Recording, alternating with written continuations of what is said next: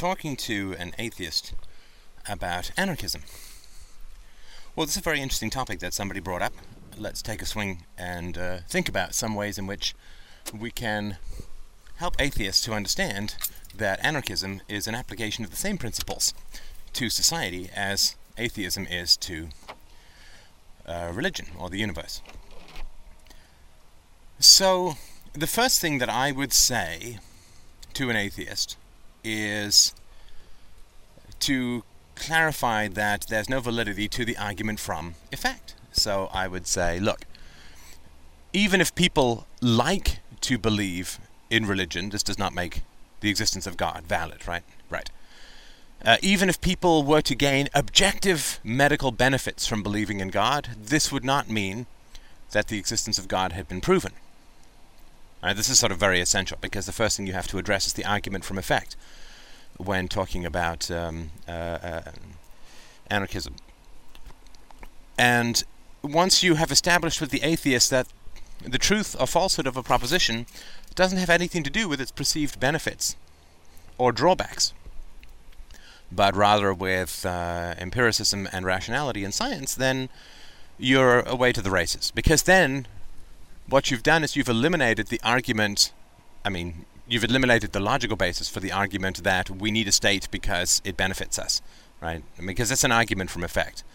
That we need a government because in order to protect 99% of our rights, we give away 1% of our rights, and it's a beneficial effect, and without the government, things are all bad, and blah, blah, blah. Right? That's the argument from effect. And you have to, no matter what you're doing, you have to eliminate that from the table, which is why I started with Jan Helfeld talking about principles rather than whether we think it will be good or bad to have a state, because that's like arguing whether God exists based on whether people get a perceived benefit from the existence of God, and that's of course got nothing to do with anything. That's like saying racism is valid because some racist people get comfort from looking down on other races, feel better, right? That's not an argument at all. That's again just a kind of corrupted democracy. So once we had established that it is not the consequences of a belief that determine the validity of the belief, but rather if a claim is made about the objective existence or validity of something. 2 plus 2 is 4 is valid, though 2 plus 2 is 4 does not have objective existence. It's not inscribed like in the sky. It's not part of a constellation. It's not, hewn into the middle of rocks. It doesn't exist like a rock does, but it's valid because it conforms to rationality. And you get two rocks, put them together, count them up, you got 4. It is a principle that conforms like to reality. 9.8 meters per second acceleration towards the Earth does not exist in reality, but it is a valid description of that which occurs within reality. So I would also talk about the difference between these two things. And then I would also ask the atheist, well, how do you know that God doesn't exist? They said, well, there's no logical evidence, and blah, blah, blah. So people's belief in the value of God, people's belief in the existence of God, doesn't have any validity as to whether God actually exists or not. Right, so once we've got those principles down, validity, evidence, an elimination of the argument from effect, which is endlessly manipulable and will not get you anywhere closer to the truth. The state is better, the state is not better, the state is good, the state is bad, the state could be better. That's just silly, right? That's like arguing which classical composer is the best. It's just silly, right? I like Shostakovich. So I would work on those principles first, and then I would ask for a definition of the state, and you'll get something like, it is the social entity that regulates and orders and creates rules that everybody has to follow and so on, right? And so what I would then say is under atheism, even though you and I do not detect or have proof of the existence of God, would you accept that there may be a group of people, let's call them priests, who have special abilities to detect and prove the existence of God, abilities which they cannot transfer to us, but which they themselves possess? They have the Pope-enabled direct plumb line, the dumbwaiter to God, and they know the existence of God in ways that they cannot communicate to us, this special class of people, and which we cannot possibly have ourselves. And because this special group of people, who clearly have a vested interest in the state, these group of people, oh dear, what a giveaway. This group of people who have a vested interest in the existence of God, priests, because they get paid for it, tell us that God exists and that they know that God exists in ways that they can't communicate to us, which they can't reproduce within us. They can't share their knowledge in any way, logical or empirical or experiential, that God exists. But we have to trust them that God exists because they're a special group of people with a special pipeline to the deity. Well, of course, the atheist would have to say, or even the agnostic would have to say, that is not a valid argument. People with a strong vested interest in the existence of God, who just want to reassure us that God exists in a way that they can't possibly communicate to us in any way, shape, or form, or prove to us, or reproduce for us, clearly that would not be a good argument, because then we're into, savage relativism with clear self-interest, and this is not an empirical argument, right? So, once we've established that there's no special class of people who have, quote, rights and abilities and knowledge that is specifically unavailable to everyone else, but we just kind of have to trust them, then we are on the way to helping the atheist understand how atheism and anarchism are like biology and physics. It's just two applications of the same rational and empirical principles, science and philosophy. So we would then have established that there is no special class of people with opposite characteristics, rights, or principles. And therefore we would say, so the government is composed of people, not plants, right, and not gods. And these people have the right to impose their will on others. Now here, of course, you'll get the democratic response, which is that it's not an imposition of will. It is, right? It's not the imposition of will. And if you say, well, but for instance, something like taxation, for whatever cause, whether it's right or wrong that you believe in it, taxation is the initiation of force in order to extract money from people in order to spend it on, perhaps useful or good things by some opinion, but that's what it is. And clearly, this is not a right that is shared by everybody. It's like, well, but they elect representatives to establish their wishes, and we say, well, sure, but we've already said there's no special group of people that get to do stuff that other people don't get to do, right? Like priests with the existence of God, and say, well, just trust me, he's there, right? And because of that, whether it's politicians or the majority, whether it's all but one guy, that's still a special group of people who get particular rights. I say, well, but everybody has the right to vote. It's like, well, that's true, but it is only the majority that gets to impose their will, and it is only the politicians who get to execute that. And that is not a right that is shared in any sphere other than in the state, right? So, if we have 10 people living on a block, 6 of them can't vote to make 4 of them move, right? We all accept and understand that.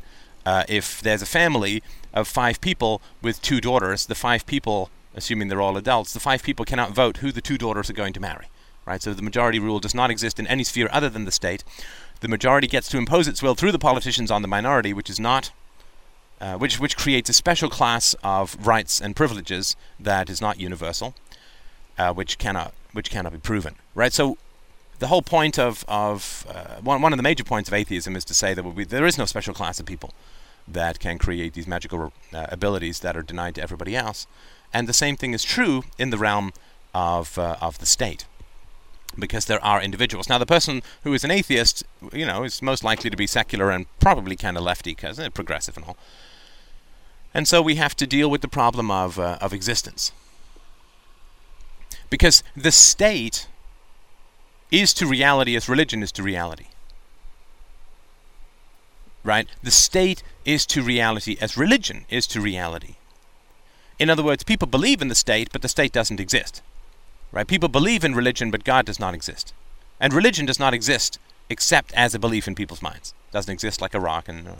And the atheist is automatically, because he's an atheist, is immediately saying that religion exists as a belief in people's minds, but it is false because it is not supported by empirical reality or logic or whatever evidence. And the same thing is true of Statism is religion. Statism has exactly the same epistemological and metaphysical basis as religion. Statism is a kind of religion. It's just the church of the gun and the majority, rather than the God and the gun and the majority. The state, the gun, and the majority. Right? And religion, of course, is fundamentally democratic, in that if you're only one person who believes crazy, stupid shit, then you're called insane, right? And well, if you act on those beliefs, you'll be locked up, right? So you have to have enough people that people are scared of you in order to transfer insanity to religion, and you have to have enough people to transform criminality to statism. It has to be popular enough, has to be propagandized enough, and of course the instruction method of lying and boring children is exactly the same, because statism is just a religion. It's just a religion. It has all the characteristics, the magical thinking, the collectivism, the splitting of human beings into distinct and oppositional rights groups. It is a religion, and it has the same capacity to explain history, statism, that religion has to explain biology, it is actually the opposite of an explanation. So,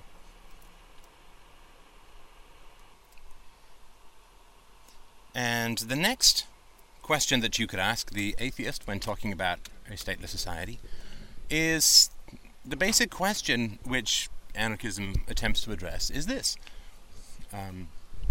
Is force allowed against differences of opinion? Right? Is force allowed against differences of opinion? Can you initiate force against somebody who disagrees with you? And I guess a corollary of that is, can you initiate force against somebody who you disagree with? Even if that person is acting in a self-destructive manner, right? So you say, well, we should impose a state on everyone because everybody's lives will be extended and better and so on than if there were no state. But of course, the same is true of smoking, right? If somebody's smoking, then they're taking years off their lifespan and going to be sick and so on, and it's a kind of slow, toxic suicide. And so the question then becomes, if we can initiate violence against people who are acting in a way that is not conducive to their own best interests, i.e. we can impose a state on people because a state is actually for their best interests, then I'm not sure exactly why we can't initiate violence against people who are acting against their own best interests by smoking. And then people say, well, but people aren't imposing costs on me through smoking. Well, of course, under socialized medicine, which is the entire world, they are imposing costs on you by smoking. So if there's, and even if,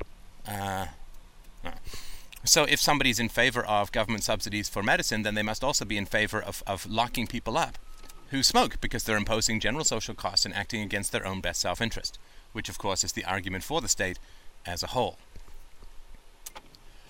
The same thing could be true, of course, if you become a parent, are you no longer allowed to do things which might cause harm, right? So you're no longer allowed to ski or to snowboard or to skydive or any of these kinds of things. Why? Because, well, there's a risk of harm.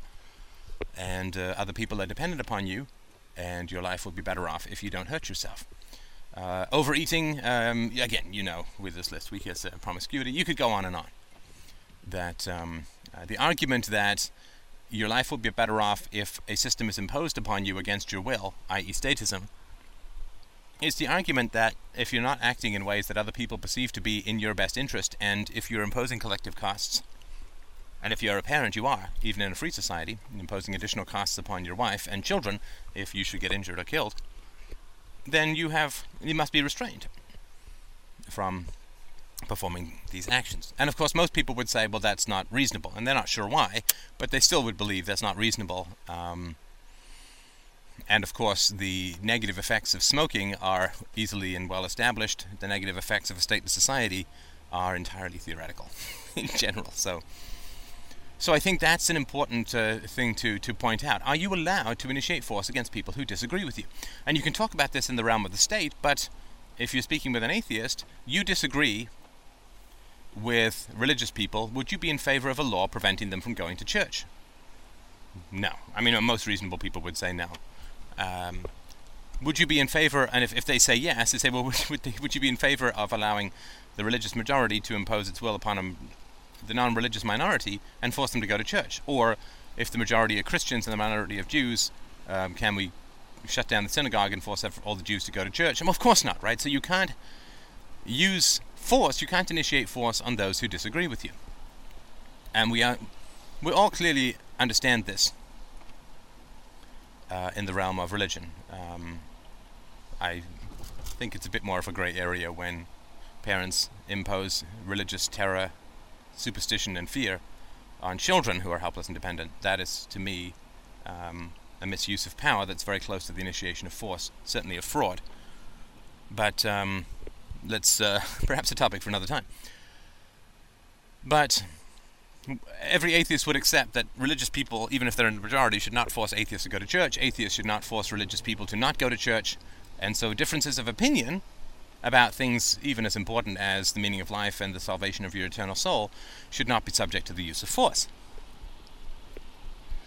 And of course, when we look at something like the state, the question of dispute resolution, the question of the education of children, the salvation of the old and the sick and so on, people have lots of different opinions, right? So to give an example, when it comes to recidivism, when it comes to the effective, positive and proactive treatment of criminals, is incarceration with other criminals in a brutal and sensory-deprived environment the best way? Well, of course not. Of course it's not the best way. And we know that because it's enforced, right? What's enforced is never the best way. That's how we know that rape is not lovemaking, because it's enforced.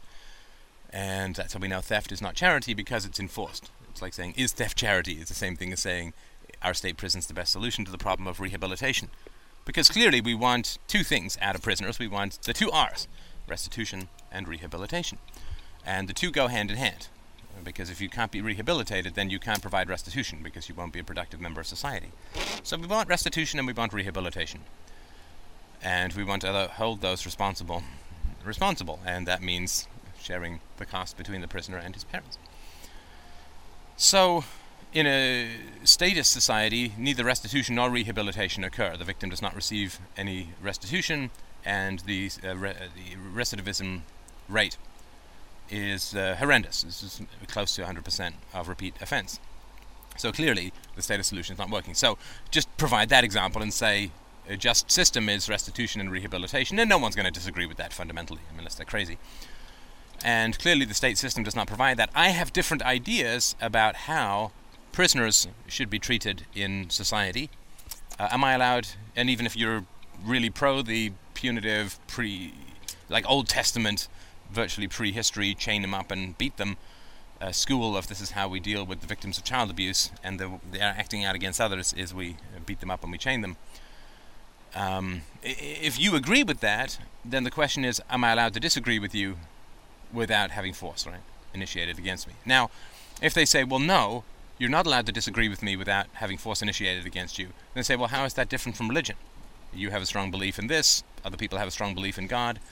You have less proof for your belief than people have for the existence of God in terms of its efficacy in providing restitution and rehabilitation.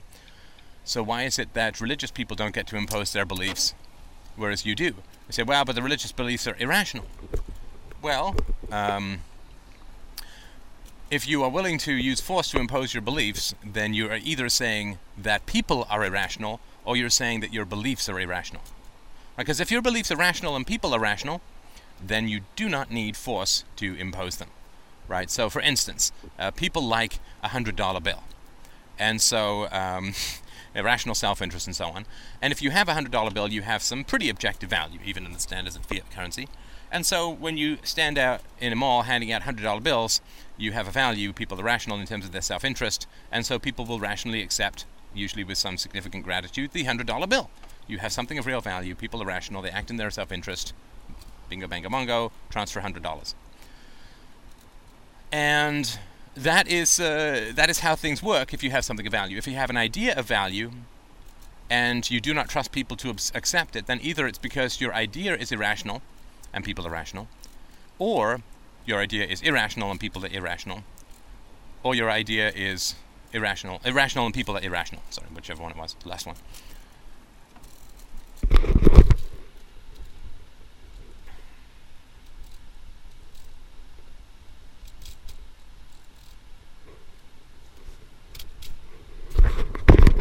just had to drop the headset for the cop car. Now, if your idea is rational but people are irrational, then you have to be against democracy. Because the majority vote, the majority are irrational, blah, blah, blah. So you have to be against democracy. If your idea is irrational and people are irrational, then it's just a war of all against all, and there's no rationality in the idea, and it's just the imposition of will for the sake of power, and no one's going to really defend that. If your idea is irrational and people are rational, then of course it's completely unjust. It's like saying that the religious people have the right to shut down scientific conferences using force. No sane human being would accept that as a moral stance. So, no matter what, the initiation of force for disagreement does not result in the productive spread of wise, credible, and rational ideas at all. In fact, the use of force is an acceptance, in fact, a sort of flare sent up from the idea saying, this doesn't work. It doesn't work. It doesn't work. This is a bad idea, or it's a good idea among very bad people, in which case we should not have a democracy. And so I think it's useful when talking to an atheist about anarchism to talk in a context that the atheist already understands. The existence of things, rational proof, the non-existence of concepts, because God is a concept, yet an atheist accepts that a concept doesn't exist even if people believe in it, and the non-imposition of, non-initiation of force for differences of opinion, and the non-existence of a magical class of human beings whose rights and properties magically reverse those of the majority, including the majority. And I think if you take those approaches, you should have some significant degree of success annoying and alienating atheists, because of course and hopefully getting rid of the enormous amount of detritus, sand, junk, mud, and goop, and finding the nuggets of gold, pearls, and oysters that are in there, who are the people we're really, really trying to get to. So the people who are atheists out of resentment or confusion or resistance or pretension or whatever, you will quickly figure those out, because you'll take the same principles that they accept atheism in, apply it to another standpoint, and they will immediately cave on those principles, and you can move on. Thank you so much for listening and donating. I will talk to you soon.